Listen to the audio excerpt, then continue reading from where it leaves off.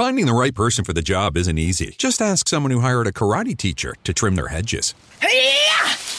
Man, these shrubs are not made of plywood. Don't worry, another few chops should do it. Yeah! Nope! Yeah! Dang! But if you've got an insurance question, you can always count on your local Geico agent. They can bundle your policies, which could save you hundreds. Oh, this treehouse looks like particle board. Yeah! There we go. I'm starting to doubt myself. For expert help with all your insurance needs, visit geico.com/local today. And now it's Geico's Motorcycle Rules of the Road. Avoid biking in the rain and never touch another person's bike. Hey guys, look at these bikes. So shiny. Whoops.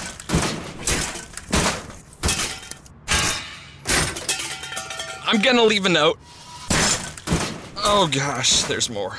And the rule to saving on motorcycle insurance is, in 15 minutes, Geico could save you 15% or more.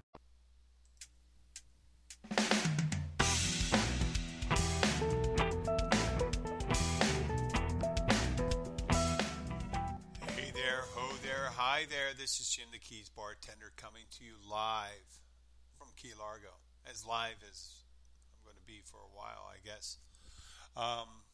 It's episode 305, and the keys are packed. Not to the brim, but they're packed. I realize you don't need any additional. Well, you do know about Florida, I'm sure. We're the epicenter of new cases in the world. So, per capita, there's other places where they have a lots, but Florida seems to be doing a yeoman service of providing new infected people there. But it is what it is, and the name of this episode is Normal. And I guess when you see the news, you'll just see people not doing anything particularly different down here, other than some people going about their lives the way they would have if there were no COVID-19. And as I discuss this with people that come into the bar, history will be the exact judge of what we did right, what we did wrong, and most parts of the world, the advanced nations such as Japan, Germany, Italy, they have new cases in the hundreds. And here in Florida itself, where we roll around anywhere from 7,000 to it's been up to 15,000 new cases, and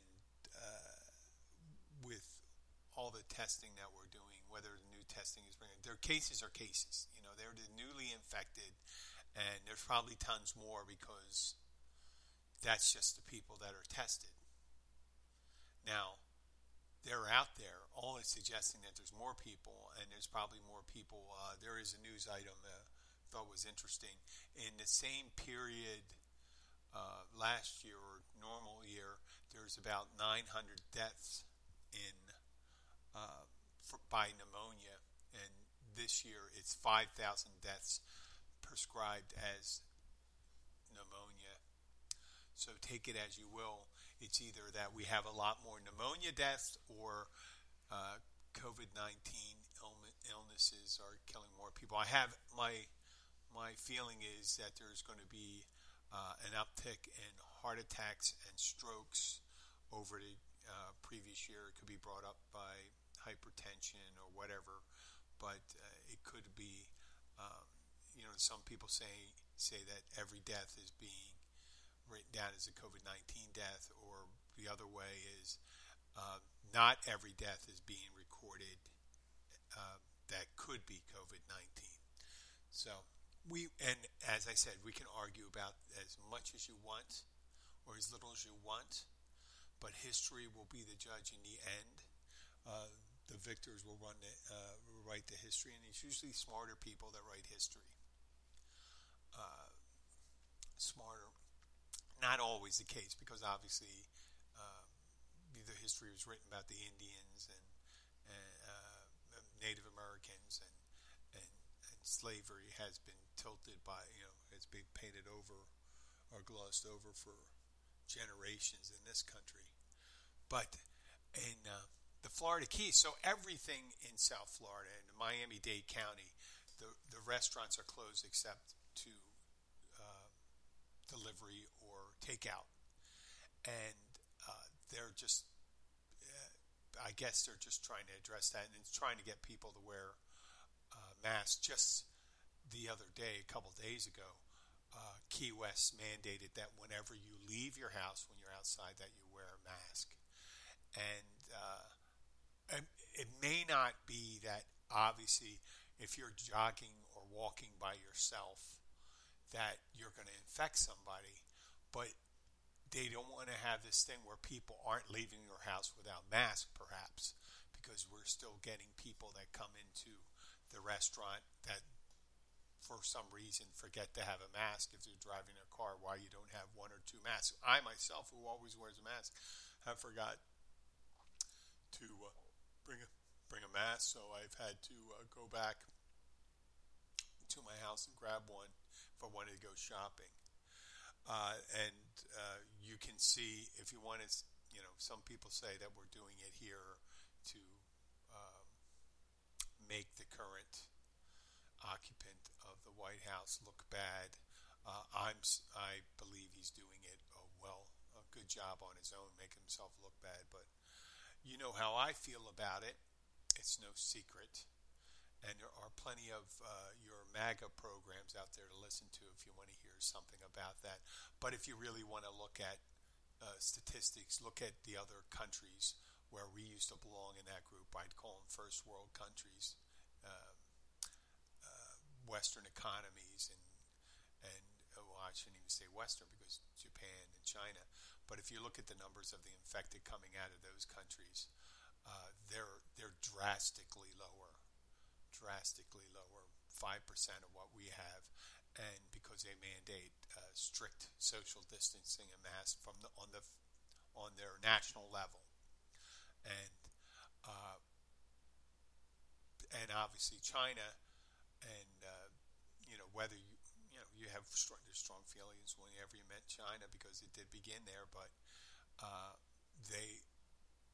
they were affected by it. So if it was something they did on purpose to affect themselves first, I mean, if I was going to hurt somebody, I'm getting a phone call from Arizona. Say answer or ignore. Okay. Ignore. So that is that. But as I was saying, if I was going to infect another country, I would just go to that country. But that's a kind of weird virus to put out there that would infect the whole world and disrupt your economy as well as everyone else's. So I did. But to get back to the episode name, I did say normal, didn't I? And some people, there are things that we have to deal with anyway, other than just COVID-19. There are other things. There's relationships we have to deal with. There's family. We have children. We have to feed. We have to, like most people, have to earn an income. Something you have to do. So, with those things, you have you're thinking of COVID-19 and stuff like that. What is normal? Well, I'll tell you, a normal thing I had to deal with over the last 2 weeks was power outages. Just 2 weeks ago, this is interesting. You don't hear this in many places in the world, but I imagine more tropical places. If you're not familiar with how electrical systems work, delivery, you have one wire that brings the power in one direction to your house, and it creates a circuit. You hear circuit, and you have another one that takes it back out again, and it returns it back to the energy source. So every power station is a big circuit, and the power system grid is a circuit itself, as well as you have circuits in your house. And what happened down here, right at the bottom of my street, is an iguana, and iguanas have very long tails. Their tails are get to be out 3 to 4 times as long as their body on the older ones, and it must have created a circuit on the power line because it shut down a couple blocks down here when he made a connection. Yep, one fried iguana. Iguanas are edible.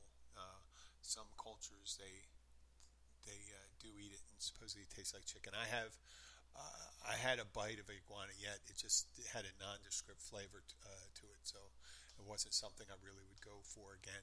But it is something people eat. And that iguana, certainly going down there, must not, whatever you want to think of animal awareness, it must have been a quick end to that iguana. I wouldn't have loved to see it happen, but it would have been interesting to see what it looked like after it got in there.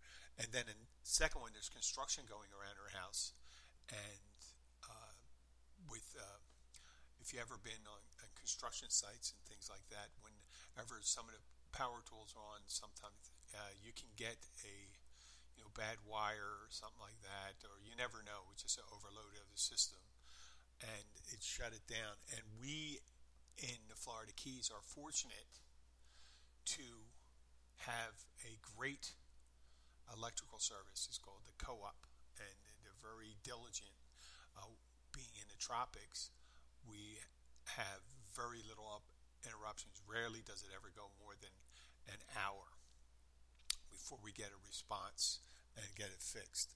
So your house doesn't even, it gets 5-6 degrees warmer before they're back on, and I do feel fortunate for that. So my hat's off to you people there. So back to the new normal. I have a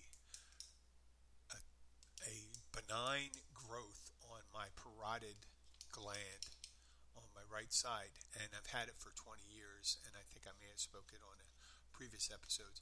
And I had a scheduled operation on July 28th that I was going in for, and I was getting everything set up for it. And it's about a little less than 2 weeks ago. It would have been 2 weeks from yesterday. But yesterday I got a phone call from the hospital, and due to the increased numbers and ICUs getting filled, I guess they're converting rooms and they're running short on staff or whatever it is. But any procedures that aren't life-threatening, I imagine, I didn't go into detail.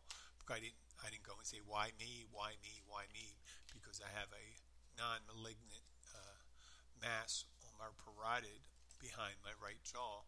I did not go into great detail. I kind of understood that and didn't go, hey, why is that happening? I kind of was expecting it to happen once I saw the numbers spiking in South Florida. And, I may have forgot. The procedure was going to be taken care of on the mainland. And I was lining up the hospital there.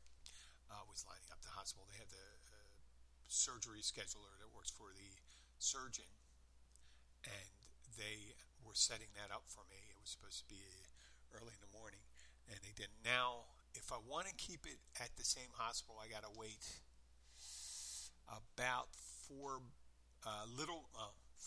months. 3.5 months. November, they said. So I'm not going to assume it before Thanksgiving. So about 3.5 months from now. And I didn't want to, and I asked, is there another opportunity?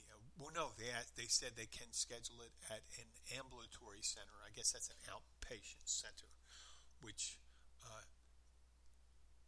usually I should have, I would have liked to have done anyway in the first place. If it's only a 2-hour procedure, I would rather just do it there. But I guess they like to have it at the hospital for whatever reason. But that's an inconvenience. And yesterday kind of threw me. I was supposed to do a show, and I didn't feel like doing the show because that was on my mind. I wanted to get it taken care of. And I just have this feeling about people cutting over up the side of my head and taking out a tumor. I just wanted it taken care of, and that's me just being self-centered. I realize there's people dealing with a lot worse. Matter of fact, I have a close friend. As a matter of fact, my sponsor in AA lost his son to COVID-19 a week and a half ago, and there's a lot of other people that are dealing with that, and they're dealing with all sorts of other things that are inconvenient, and we're arguing over those things. I understand it has become political, and I don't know how you can make it political. It would be nice if they just didn't try to drop that, but I imagine my side did it as much as anybody else. But I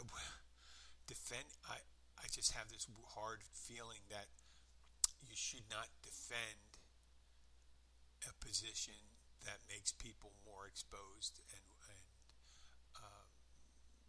more liable to or are likely to become ill and die in the end. And I understand that we have to suck it up and we have to maintain the economy, but maybe this people had a discussion with people. They don't like the idea of having to go out with a mask, and they don't like the idea of being 6 feet apart. They don't like the idea of bars being closed. They don't like the idea of not being able to go to their big concert venues or sporting events. They want to see baseball. They want to see football. They wanted to see all these things. But these interruptions happen.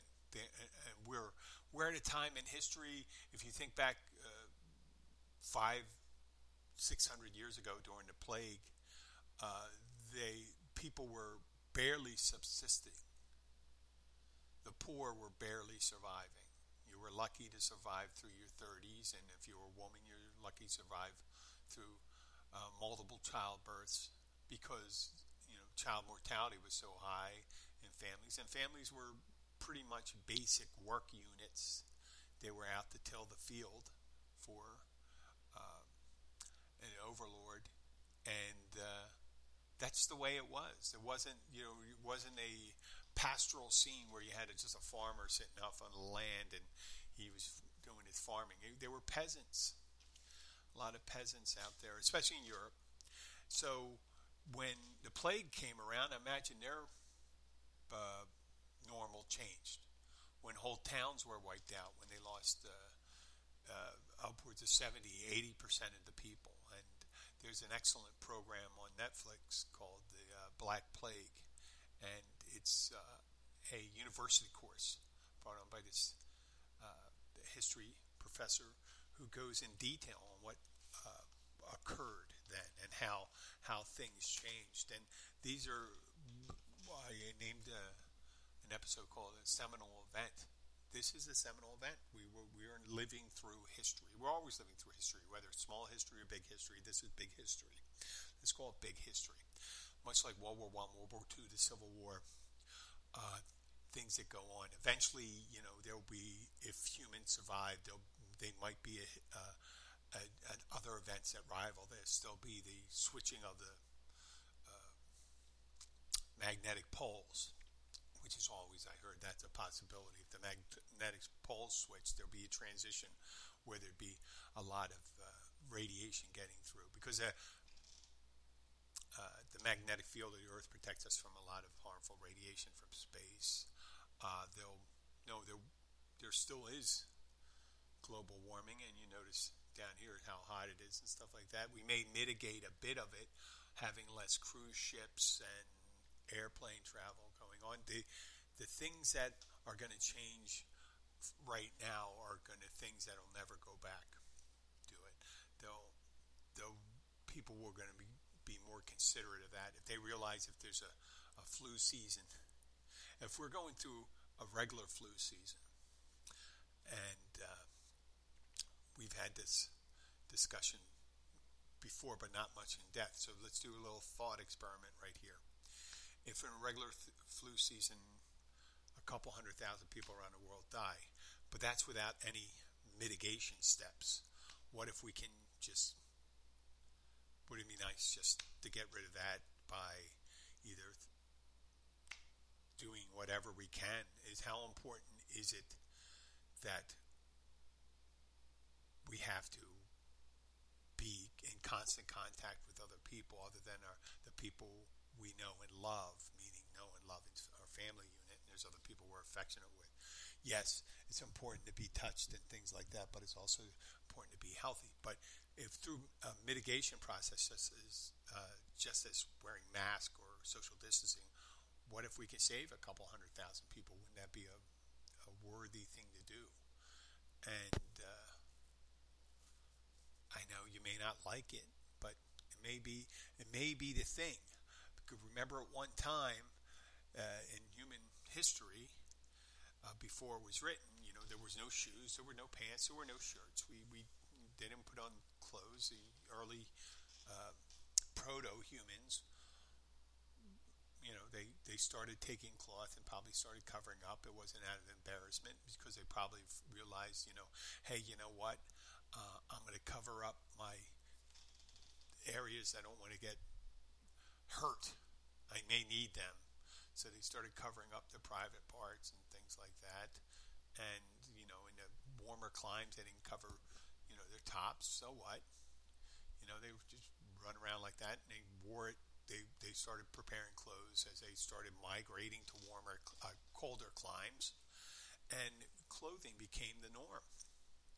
And I'm sure there were people, before they migrated, they were used to not wearing lots of clothes. The weather was always temperate, get a little chilly at night, stuff like that. And so they just realized, well, it's much nicer to have some clothing when it gets cool. And they started wearing it, and they just kept the clothes on. And then, when we started building communities and started merchant economy, and people had stores, and people said, well, listen, I understand you're not, when hygiene started coming about, you remember hygiene was not a thing. At one time it was rare, it was a rarity in human existence to regularly clean your whole body. It was only the last couple 100 years.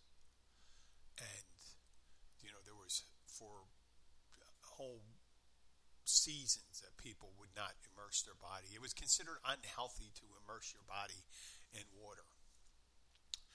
And so if you spoke to someone, you took someone from the 21st century and brought them back to the 1600s, the smell would be pungent for the person from the 21st century, and the person from the 16th century would just say, where do you get the fucking clothes on? Look at it.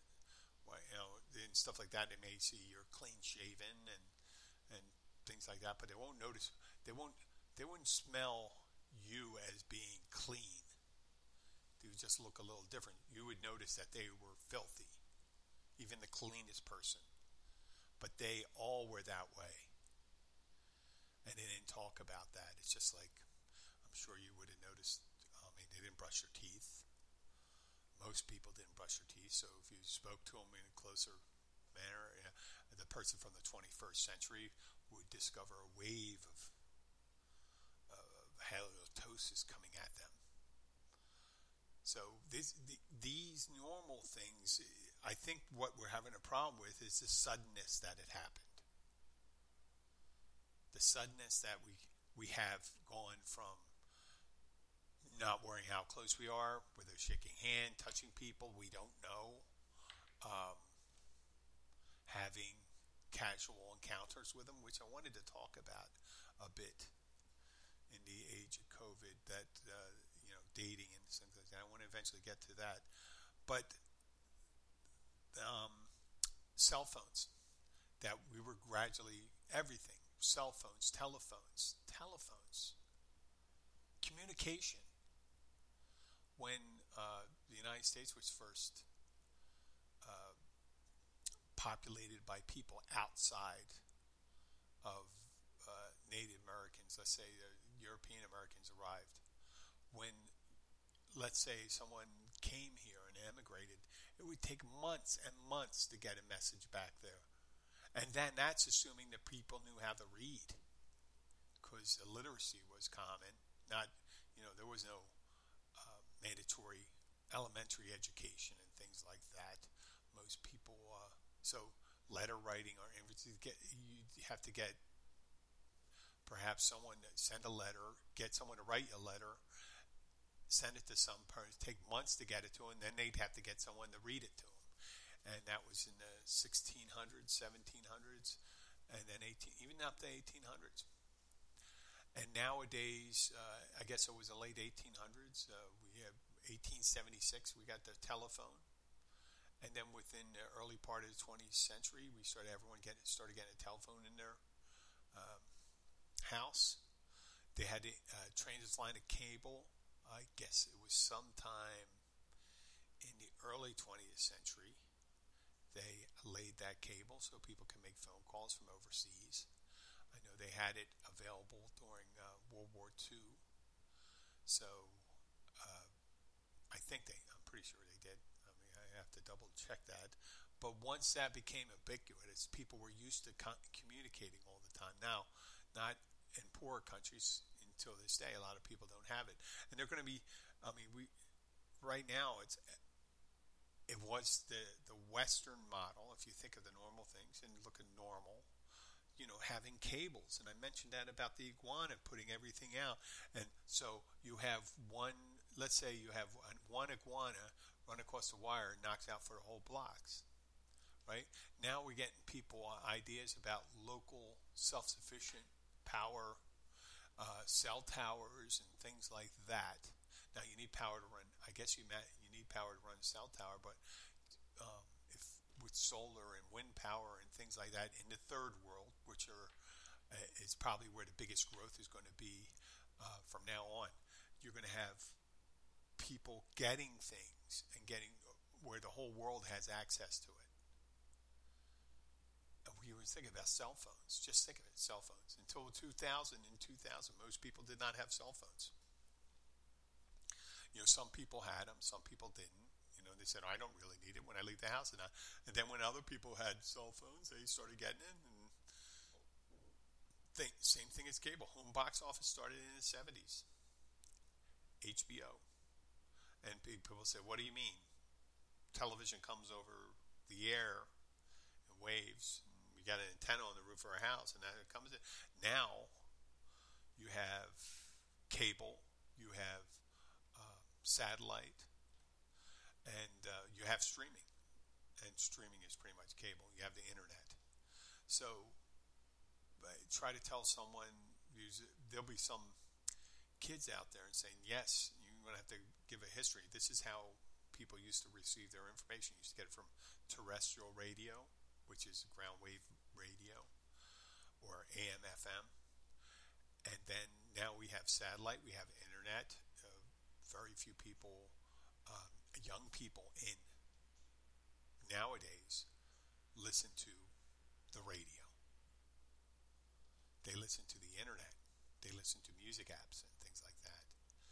That's the normal now. The normal 30 years ago, radio. Now there's a new normal. So forget about normal. It's never going to go back to the way it was. We could go back, way back, if things got really bad. But that means a fallback, destruction of societies, things like that. But things are always going to change. But because of this thing here, COVID-19, things are changing quickly about certain ways we interact with each other. It's not changing everything. It doesn't change the way you think. It doesn't change the way, it could be the way you pray, because, right now you shouldn't be going in certain places, especially in Florida. You shouldn't be going to these churches with hundreds of people praying. There's no reason why you can't pray outside of church. And remember, if you're a follower of the Christ, then whenever 2 or 3 gather in my name, I'll be there, right? So does it really matter if you got 800 people there? No one ever said. There's nothing in the book says gather 800 people under a top and then collect as much money as you can. No, that's a new thing. I'm sure there's people in the beginning of the Christianity who said, well, what's this thing with, getting all these people, and why are you wearing a special hat, and why do you have that stick that's all curly and stuff like that. Talk about bishops and cardinals and stuff like that. They started adding those things. That's not something that just appeared or divine inspiration. That's someone says, well, I'm going to wear golden cloths, golden embroidered cloths to celebrate the minimalist Jesus, who was a minimalist. He wore shrouds and sandals. He never put a hat on. He never had a hat on. He may have had a yarmulke, if they had yarmulkes, and for him, the Pharisees started doing that too. So, go and figure it out. Normal. Is any of it really normal? No. Normal is the way we handle change. When you accept it and don't get upset about it, it's not that big a deal. You know, I began dating in the late 70s. I would say, I guess 14, 15, 16, 17, 18. Yep, late 17 years old in 1980. And 79, 78. Right at the beginning, and they didn't know, right at the inception of the AIDS epidemic. And I guess it wasn't until the mid-80s that people started, late 80s, they started seeing this thing going on. And people, they did all sorts of things. The condom's been around. I guess people are trying to, they found evidence of animal skins being used, animal intestines or something like that, as a prophylactic back in Egypt. And as time went on for years, you know, the safe sex, the idea that you could get, it was until the 1900s they started realizing sexual transmitted disease. They started seeing a correlation between people that weren't too picky about who their partners were and how frequently they had it, and how that they noticed that there were certain people, and there was nothing you could do about it. There's nothing you do. I mean, there were things you could do about it. There was celibacy, but there was no protecting yourselves. And I guess the 20th century, when the prophylactic came about, and they started issuing them to armies because they knew when soldiers went out, they were going to be having sex, and they were obviously the raping and pillaging kind of guys weren't going to stop and put on a condom, so they may have ended up doing that or infecting other people and things like that. But that wasn't normal either. Prophylactics weren't normal in the 20th century. It became normal. And it became even more normal during the AIDS epidemic. Because even though you could do the math and you knew in the 80s, I remember this in the head, that you said, well, there's mainly gay people get it, but there are straight people that are getting sick and getting that. But it was predominantly gay because of the type of sex we were having, not because gay people were being damned by God. And now it's Geico's Motorcycle Rules of the Road. Avoid biking in the rain and never touch another person's bike. Hey guys, look at these bikes. So shiny. Whoops.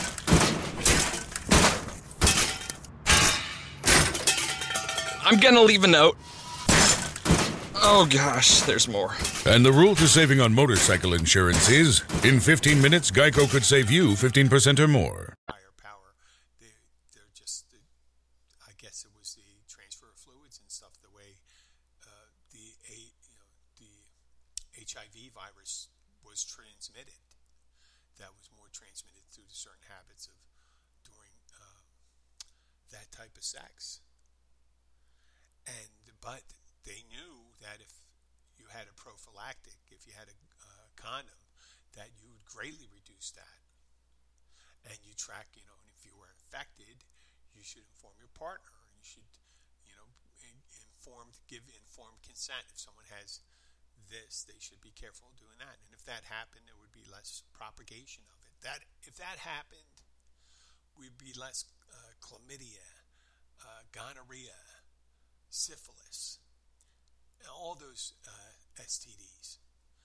If people practice safer sex, and then you wouldn't have to worry about it. And if obviously you should, people were using condoms to not get pregnant either, because again, the pill came about in the 60s, I guess, or maybe the late 50s or the 60s, but that did not stop you from getting STDs. But that became normal.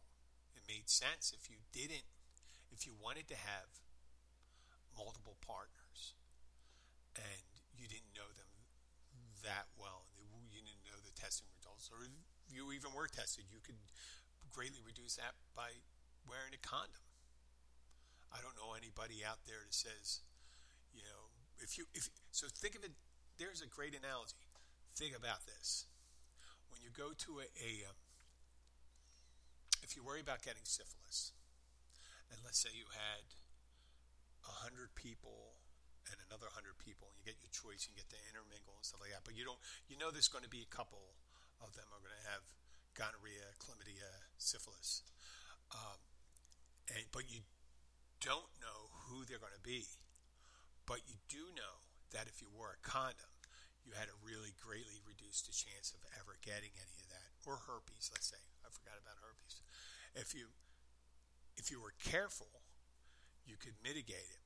And would you mitigate it, or would you not? And would you decide, well, I'm not going to worry about it. I really don't care. I'm going to go bareback. It's called bareback, not using it.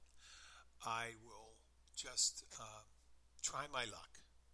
And then would you tell the next partner you're with, I don't really do any safe sex. I just do whatever I want. And see how that works out. It doesn't work out. I'll tell you that beforehand. You can argue all you want. I don't care. And there's some people saying, I scrutinize the people. Well, who's to say? Just think about the contacts they had. I only go out with certain classy people. Well, who do you know who they were with and who that they were with? So that's even more so. So when it comes to the COVID-19, right now they're playing with numbers and stuff like that, whether they're going to just have, if it's 1 in 100, 2 in 100, 1 in 200, whatever. And whether getting infected and having it protects you from being stricken with it in the future, which there is now evidence that you can have it, and within 2 to 3 months, virtually all the antibodies are gone. So who knows? They may have to figure out, people say, well, there's not going to be any way how they're going to create a vaccine if it doesn't stay in the body, if the antibodies don't stay there. Because that's how polio vaccine works. They inoculate you with that vaccine, and it prevents you from contracting polio. And so if you don't have the antibodies to fight it, and you don't build up your T cells, and it doesn't fight the virus, then it's just a waste of time. Or maybe they'll just have to be a little more inventive and be able to create a vaccine that's close enough to COVID-19, but also being able to linger in your system for years. There's the trick. I don't know if it can be done. I'm postulating, much like our president postulated about the idea of taking a disinfectant or and putting it inside someone's lungs to clean it out. But I didn't postulate that. I'm suggesting that maybe if they do create a vaccine, they create one close enough that's similar, that would stimulate the system to be able to either fight it, use our T cells against it to fight it, or something like that. But it's not to harm the patient like cleaning out their lungs with disinfectant, which we all know that's kind of silly. And some people say, he's not a doctor. well, Jesus Christ, I hope he's not a doctor. It's more like a medieval doctor, if you think about it. There was a character, Steve Martin played a character on Saturday Night Live back in the 70s and early 80s, I think it was, called something, the medieval barber, and the medieval barber was a doctor. So here we go. I'm talking about dating now. I'm going to move on to dating because I'm tired of this. Now, in the old days, now when I was dating, and you heard that was in the 70s, so I was really reluctant dater. I would just take anybody that would have me in the beginning. I think that's what happens with most people. That you are anybody that's going to stomach me, I'll be happy to go out with, and things like that. Or you have a certain level of, well, this is the kind of person I won't go beyond this line. You have certain characteristics you like, and it could be weight, it could be height, it could be all sorts of things. You have a type, but I was just like any neophyte when it came to dating world. I didn't know necessarily that you'd want to, when you met someone, you want to get someone who likes the same things you like, that likes the same movie, has the same type of ideas on what a relationship was, and things like that. Nope.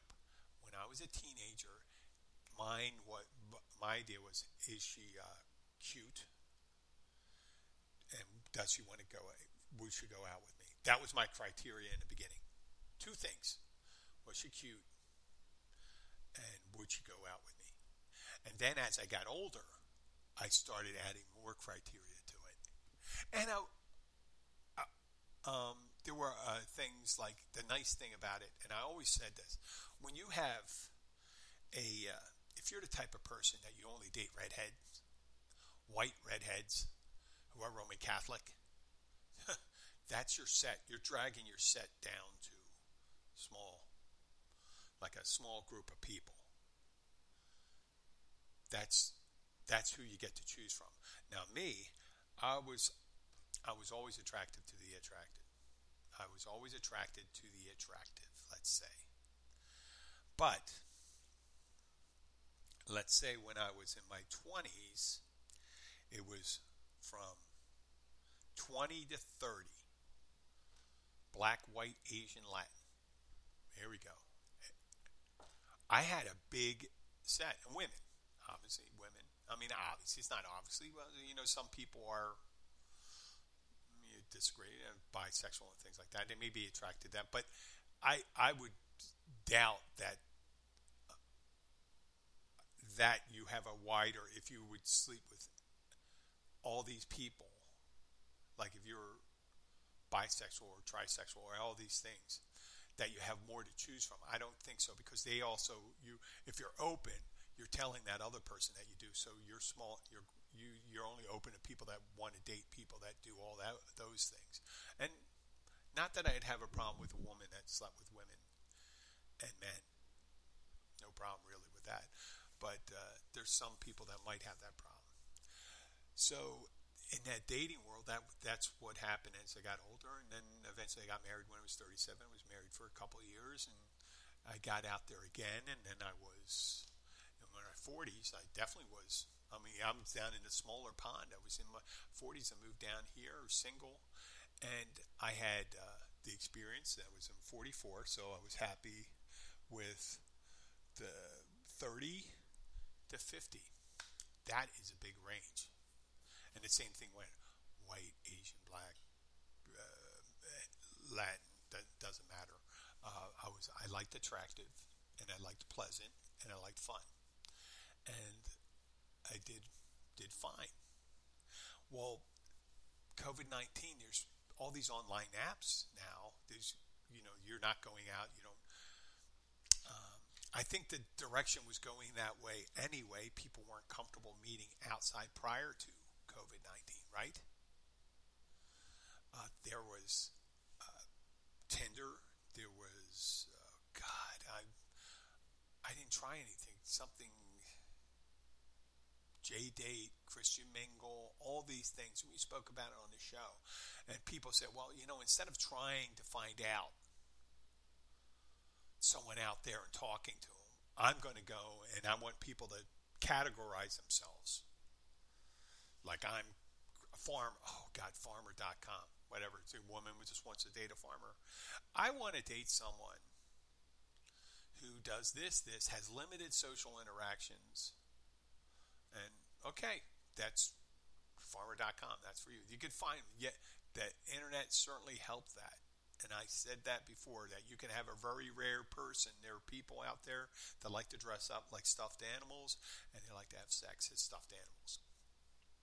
That's there. And the internet came up and said, listen, I can fix that problem. If you want to have sex with someone dressed like a teddy bear, I can create a forum for you to meet that person.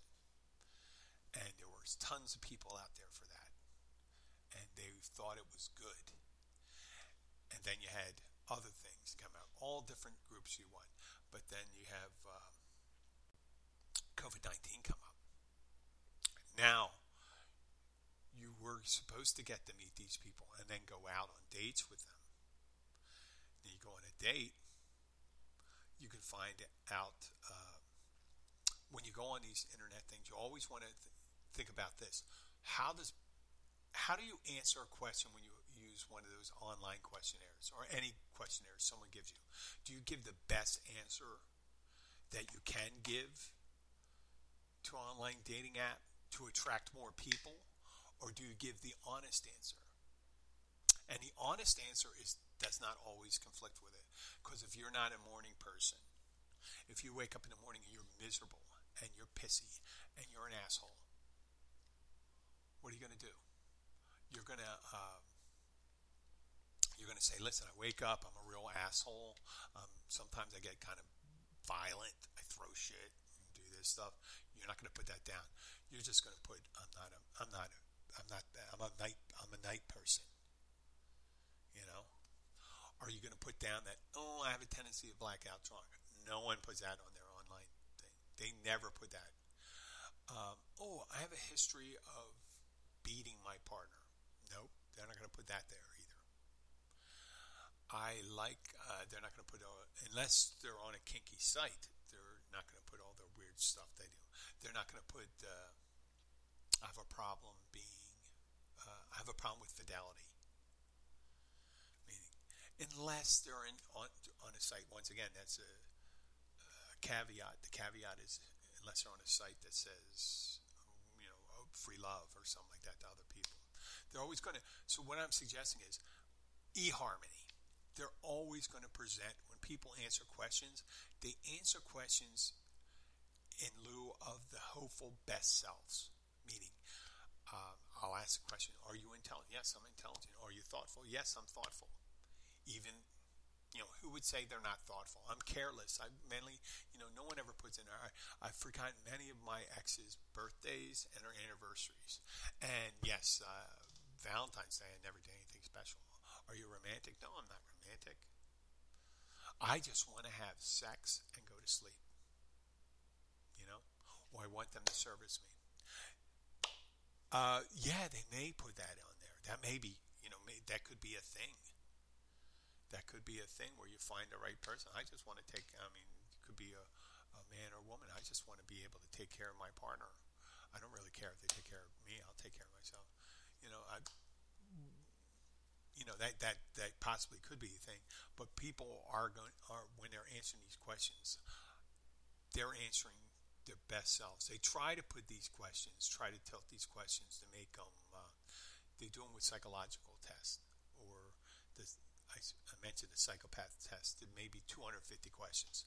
So you give questions that kind of throw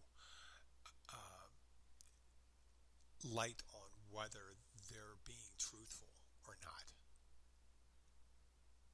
And that's the best questionnaires are that way, where you say, well, the person says I'm really thoughtful, and then down in the end they'll ask another question that just kind of negates the idea that they're thoughtful, and they'll just say, hey, this person's kind of pulling our leg right here. So I kind of went off on a tangent there, but I do remember when people are answering these questions and they're characterizing themselves in the best, where when we went out and we saw them and we were at a nightclub, you get to see if the asshole gets belligerent with the bartender, or with the guy that bumps into him. You can see it, tell if he's violent. What's his friends like? How he interacts with other women? How he interacts with the people serving him? Is he polite? Is he genteel? Does he eat with his mouth open? Does he drink strawberry daiquiris, or is he drinking bourbon? Does he have a tendency to drink too much? Did he go to the bathroom a lot? Is he sniffing a lot when he comes out of the bathroom? May have other problems. Who knows? But that's what you got to deal with. That's what I always had a problem with. And I always say that when they show these stats for people getting together, it's just like the first year in a relationship. People don't really get themselves known. And then they change too. So they may try to be their best every time you're in a new relationship. You try to do your best. You don't have to be like you did with the last person. You could be different. And I'm a big believer that you could go, every day's a new day. Every day's a new day for change. But a lot of times people don't change. So with COVID-19, here we go. Tons more people joining up. They're not seeing themselves out. But one different thing, before they go on a date, they got to talk more. They got to talk a lot more. A lot of people want to talk more before they do it. They're having these interactions. They're learning more about themselves. They hear stories. Some people let their guards down. When they let their guards down, you know how they are. So, and you can find, there's little tells with people, aren't there? It's people like, let's say you're in Miami, right? And you're single. And you're 25 years old. Good looking guy. You're looking for a beautiful girl. And you found one. And then you notice the girl say, well, listen, and you're being responsible. Now, which probably is a rarity in Miami for certain people, because they're very hedonistic down here, very about looks and things like that. And they don't like the mask. They don't like the mask in Miami. They hate it. And the girl might say, well, listen, I don't like wearing a mask because they don't want to say, listen, I realize my best feature is my face and makeup and the way I take care of myself. And if I go out, you don't get to see it, and I don't get treated different. I get treated differently without. When I'm not wearing a mask and you get to see my face and stuff like that, I'm treated better. Then you learn something about that self. You learn that person, here they are. If they're saying that right now, you can see, well, we're in a health crisis. They could say, they can use a little thing to say, well, I don't believe it's as serious as they believe. And you believe, first, they don't believe in science. They don't believe in the reports. And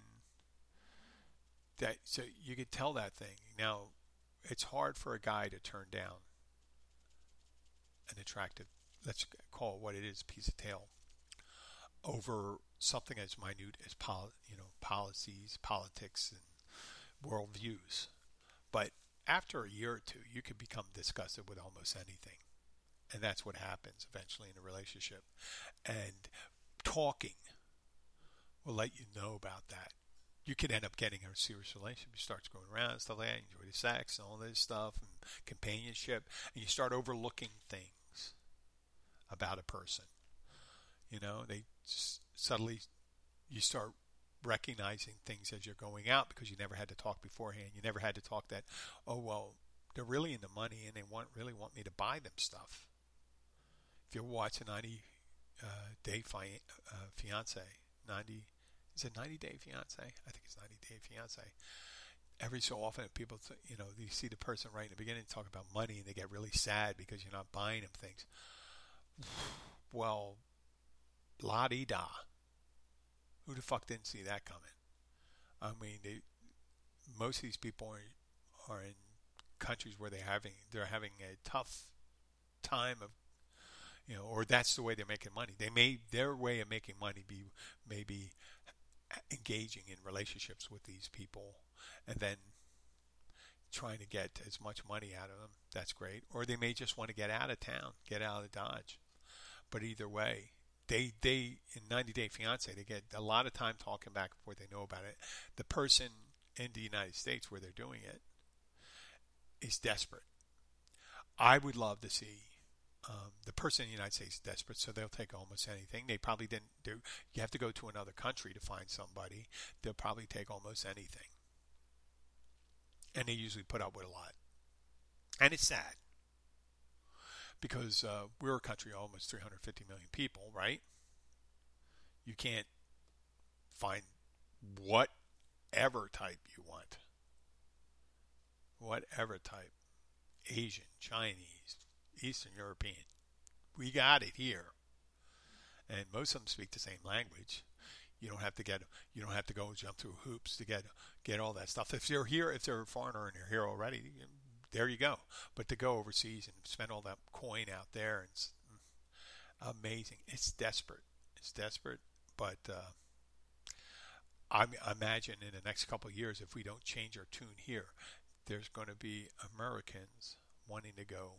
There should be 90 Day Fiancé Canada edition, maybe United Kingdom, France, where they're interviewing Americans. Hopefully we can get our shit together. So for now, I'm going to wrap up this episode. I'd like to thank all you for listening. I know it's been a while. I was kind of depressed over the rescheduling of my procedure, but I realize most of you are going through much worse. Or maybe less. But either way, it's selfish of me to dwell on that, because it's my job to be content. And that's my job for my family, to be content, be an earner, be a good nurturer.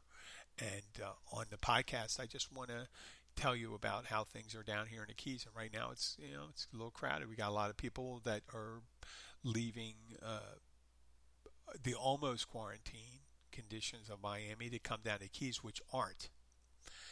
And I have a word for the people that are running Monroe County. They're speculating that things will get better eventually before it gets too bad. Right now, originally before we opened up the Keys, it was about 129 people, positive cases, which is not a lot for 75,000 people. Not too much at all. But now I think we're at 600 or 700, and we are coming up on our lobster mini season, and that we get a lot of people down here for that. And we are a tourist economy, and I understand. I really do understand that there's people that don't. Hey, I'm a bartender. There are people who do not make money when there's no tourists down here. And when the people that depend on tourist dollars don't make money, then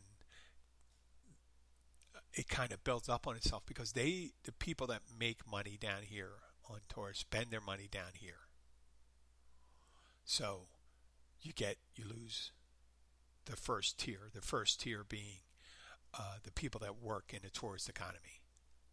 And then you got the people that service the tourist economy, meaning like the people that provide food service, cleaning the hoods of the cooking places, delivering beer, cleaning the beer lines, the sanitation crews that come in, which is probably a pretty big deal now, but cleaning places.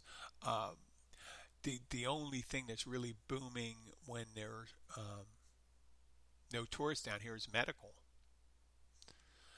And we do have a lot of retirees down here. We have people that live, that want to see the Keys closed down to stop the influx of people. But they were coming in anyway. They were coming in with fake resident permits on their windshields. People with Airbnb owners and things like the kind of sort that do long-term were bringing people in. And my guess would be that it's just like offenders everywhere. When I say offenders, I'm not saying everyone is an offender. I'm just saying some people. People don't just break the law a little. Normally when you get someone that breaks laws or rules or standards, they do it a lot. They just don't do a little bit. So the people that ignore quarantines and things like that, they're not doing anything, and they're more likely to be infected because they don't practice any procedures. They have some kind of agenda or problem or thing like that, and they're just actively they're not trying to get sick. And there have been stories of people in parties and stuff. They're not trying to get sick. They just don't believe in it. They don't want to believe in it, and it doesn't fit into their worldview right now. It sucks. It sucks for them. They don't want that worldview. Their worldview is, I want to go to a party. I want to get drunk. I want to go out. I want to dance. I want to do this. I want to go to a sandbar. I want. And anything that curtails that is bullshit. So they go and do it with other people of like mind who are more like them and more likely to be infected because they don't practice any of it. They hug, they kiss, blah, blah, blah. Great. They feel better for a little while, and then eventually after a while, you see some of these people do change when a loved one gets sick and they're suffering, and they go, oh wow. But there's still, was it 2 days ago, I had someone ask me, they said it again, I really don't know anybody who's been sick. And I go, why would you say that, not knowing if anybody around you knows anybody that's sick? Why would you want to be on the receiving end of that bad mojo? Wouldn't it? Wouldn't it just, like, if you said it, well, my grandma's still healthy. I don't have any grandparents anymore. My last two grandparents just died from COVID-19. Oh, like, what would you? Do you really want to be on the receiving end of that, or do you not fucking care? Just keep your mouth shut. You know, the best thing to do is, I don't believe in it. I'm wearing the mask now because it's mandated. Okay? I believe, yeah. And you may believe that the rest of the people are sheep, right? But, you know, you can ignore all the evidence.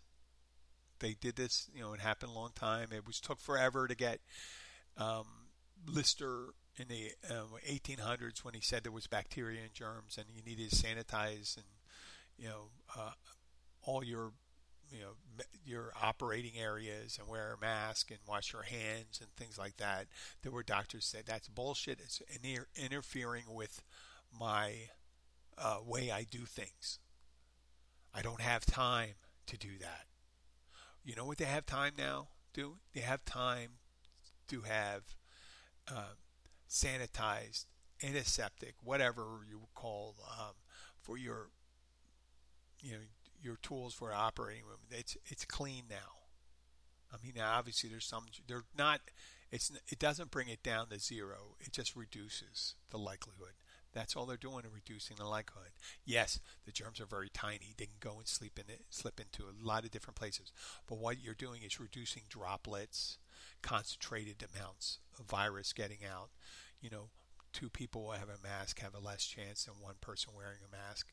I know it's not 100% perfect, but it's working in other countries. That's the reason why there's 550 newly infected in all of Germany, 280 in Japan, and we're at 60, 70,000.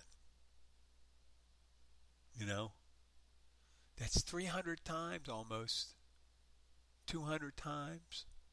100 times. I mean, how likely is it? I mean, it's so bad now that we're probably running out of tests, and that it's taking 7 days and longer to get results because there's so many people being tested, because there's so many people infected. And when someone gets infected and they know we're in contact with other people, they got to test more people. That's the way it is. There's going to be tons more testing in the United States. But if we just take our time, think this thing through, the new normal doesn't have to be bad. It doesn't have to be bad. It could spur on, there could be new things that come up. Who knows? Why be depressed about it? Why get angry about it? Why are you yelling at old ladies when they're telling you to put on a mask when you're in a supermarket? Just put the fucking mask on. you're not changing your way you view the world. Yes, you may not think Donald Trump is not a traitor, and he's a Christian, and he's a good man. He's not a womanizer. He's not a sexual predator. Yes, you can believe all those things and still wear a mask. You can believe all those things and still wear a mask. It's just be a decent person. Think about other people. Be considerate. It doesn't make you a pussy. A gentleman is not a pussy. When you think about other people, when you're acting like a fucking barbarian when you're out there not giving a shit about people. That's what you're doing. So do it.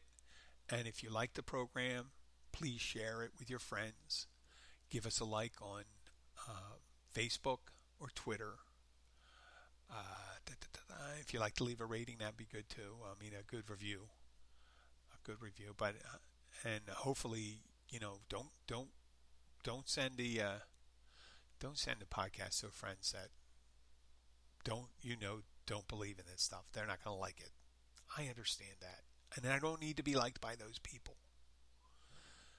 Okay, they have their own issues, and don't be upset for them, because, like I said, history will be the best judge of what we're doing now.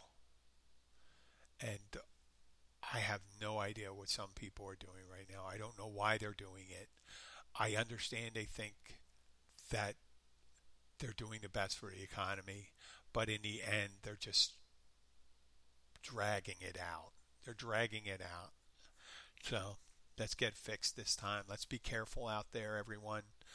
I care. I care whether you're sick or not. I don't care if you agree with me or not. I don't want you to get sick. I don't want you to get ill. I don't want you to die. I don't want people around you to do that. Do your best. That's all can be expected. And thank you for listening. This is Jim the Keys Bartender. Come to you, and maybe I'll come to you tomorrow. Bye.